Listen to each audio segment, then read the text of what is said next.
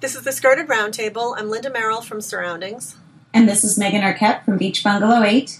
And Joni Webb with Code to Texas. And this week on the Skirted Roundtable, we are welcoming Carol Sheehan, who is the author of a new book called, one of the authors of a new book called The Birding Life, A Passion for Birds at Home and Afield. And it's this really beautiful book filled with, bird images, bird art, but also interiors. So Carol, thank you so much for joining us at the Skirted Roundtable. Well, it's great. I wish I could say I had birds flying around in my little area, but I don't right now. It's great to be here. Well, it's great to have you. Well, one thing we like to do is have all of our guests tell us about, your background. You've been in the magazine publishing world. You've written other books, so we'd like to hear it all. Oh, well, gosh, okay. The all you want to share.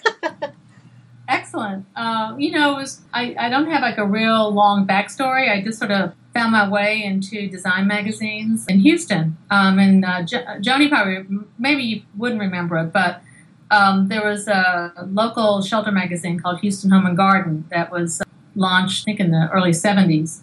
And it was an amazing experience because so many of us were young, and Houston at that time, there was a lot of people coming into Houston from New York and elsewhere to relocate. So it was also a time when people were remodeling. And so it was just this great idea that became this very successful franchise that was in Houston and Dallas, Fort Worth. And to the extent that when we were always told that when people, got divorced, they would fight over who was going to get the back issues. Do you know, Carol, my mother-in-law still has them all. Oh, does she? Yeah, she has this huge stack of her old Houston, those old magazines. I'm so happy to hear that. It's amazing how much it meant to people. And we were, like I said, we all were cutting our teeth at the same time, and it was sort of learn as you go. And it just, immersed me in that world of design and decorating. And some of the people that I'm still friends with were the result of those early years, like Beverly Giacomini and Carol Glasser and Michael Dale and Jerry Jamar. It was just an amazing time. Richard Hawley, we had so much fun. And, from there I really, I got married. My husband lived in Connecticut. We moved up east, and I went to work for what was in the New York Times company who had bought Family Circle. So that was how I got into New York publishing and did a magazine called, none of these are still being published, of course, called Decorating Remodeling. And then I went over to Hearst and did a magazine called Countryside. And then Mary Emmerling and I were introduced when I was moving from Houston to the New York area, and we became good friends. And then I freelanced and did like a dozen or so books with Mary, and that's how we became really good friends and sort of had this chance to work together at Country Home. And that was really a great time. It was, you may or may not know this, but the interesting thing about that relationship is that I was living in Massachusetts, Mary was living in Santa Fe, and the magazine is based in Des Moines, Iowa. So we would fly back and forth, and we had our sales offices in New York, so we were constantly airborne. Did I say that? Yeah.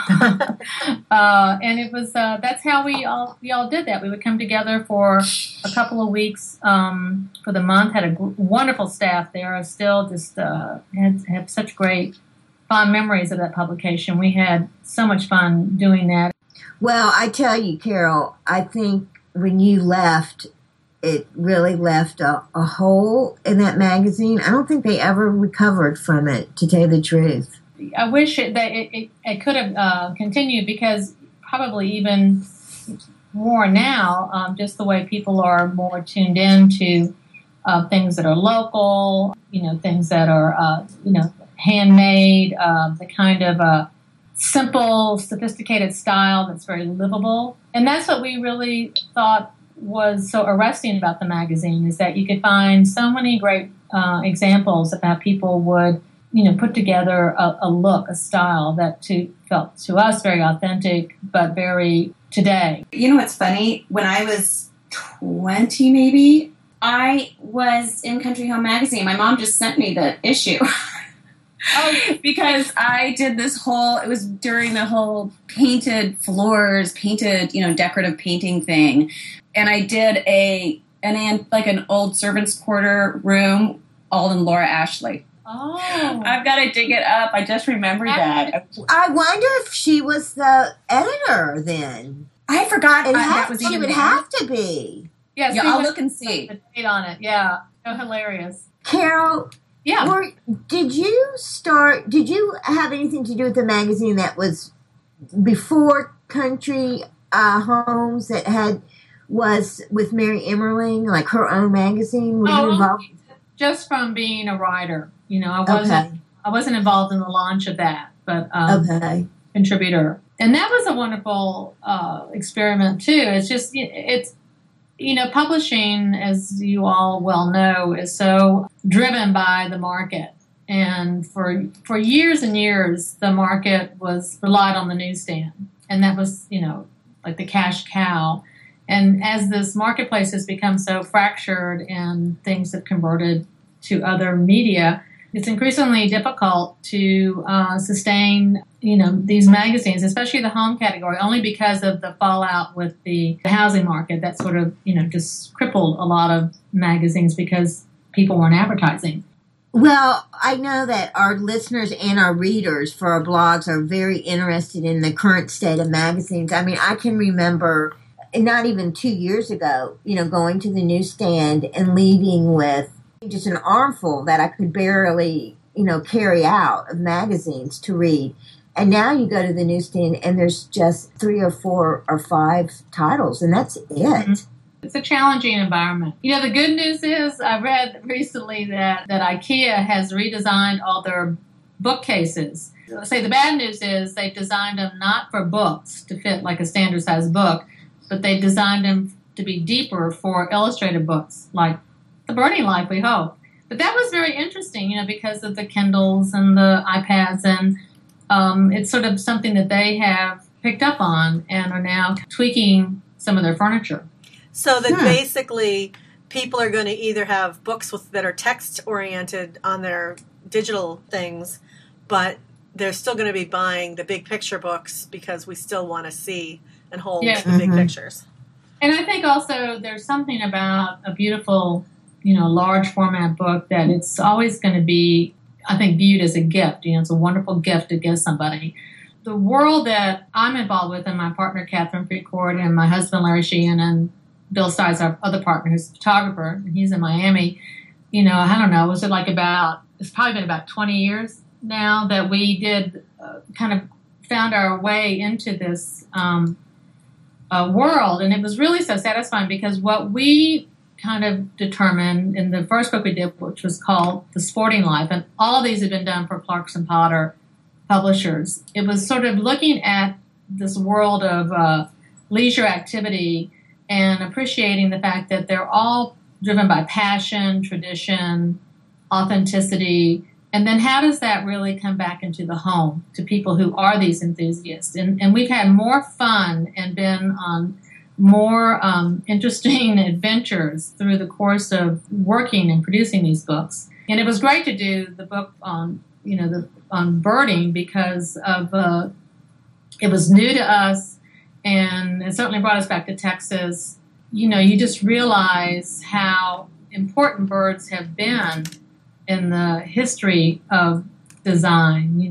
So it was really, we had such a good time doing this. Well, your other book that I just love, and in fact I'm on my second copy, because the cover got ruined, is Living with Dogs, that has the cover with the beautiful brown and white Springer on the cover.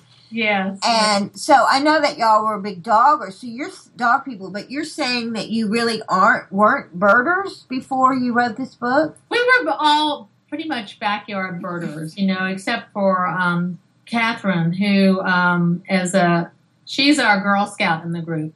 She's always, watched and found things in nature.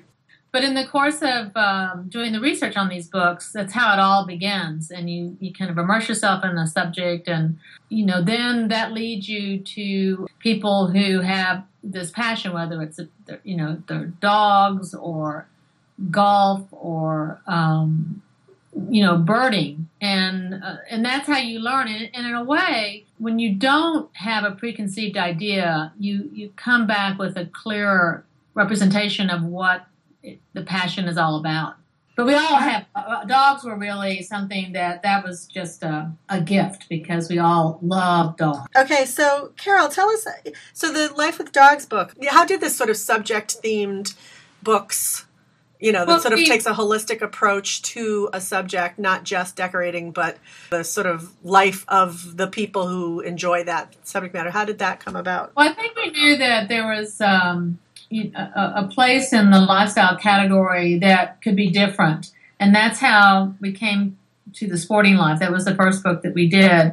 And out of The Sporting Life, that led us to many people that were dog enthusiasts, as well as people that were anglers. So from there, that kind of gave us a great entree and footing into those worlds. And the angling book was also another kind of wonderful experience because it just took us to all these, great places. And in this world of people that are, again, it's the passion that is so exciting. For us, it's the interest and the idea that you can find something that you've never kind of explored before. So where did you track down all these different kinds of people? You've got everyone from ornithologists or sort of amateur ornithologists, really, and professional. And then you've been able to find all these people like the artist Charlie Harper from the 50s, the Hovey sisters. I mean, there's such a wide range. With the world of this particular world that we wanted to both touch on science, nature, style, and design. And I think you just sort of, once we kind of get into this groove, it's just researching. Now, this first book that everything has kind of been done digitally, and that whole world has opened up other ways of finding, conducting your research. So that helped us get a kind of leg up. How long does a book like this take? I mean, with you going to all these different places and... We have to organize that pretty carefully. This one took about a year from beginning to end, but it is not without its challenges. Oh yeah, I mean this is. Yeah, I'm surprised it's just a year, to tell you the truth.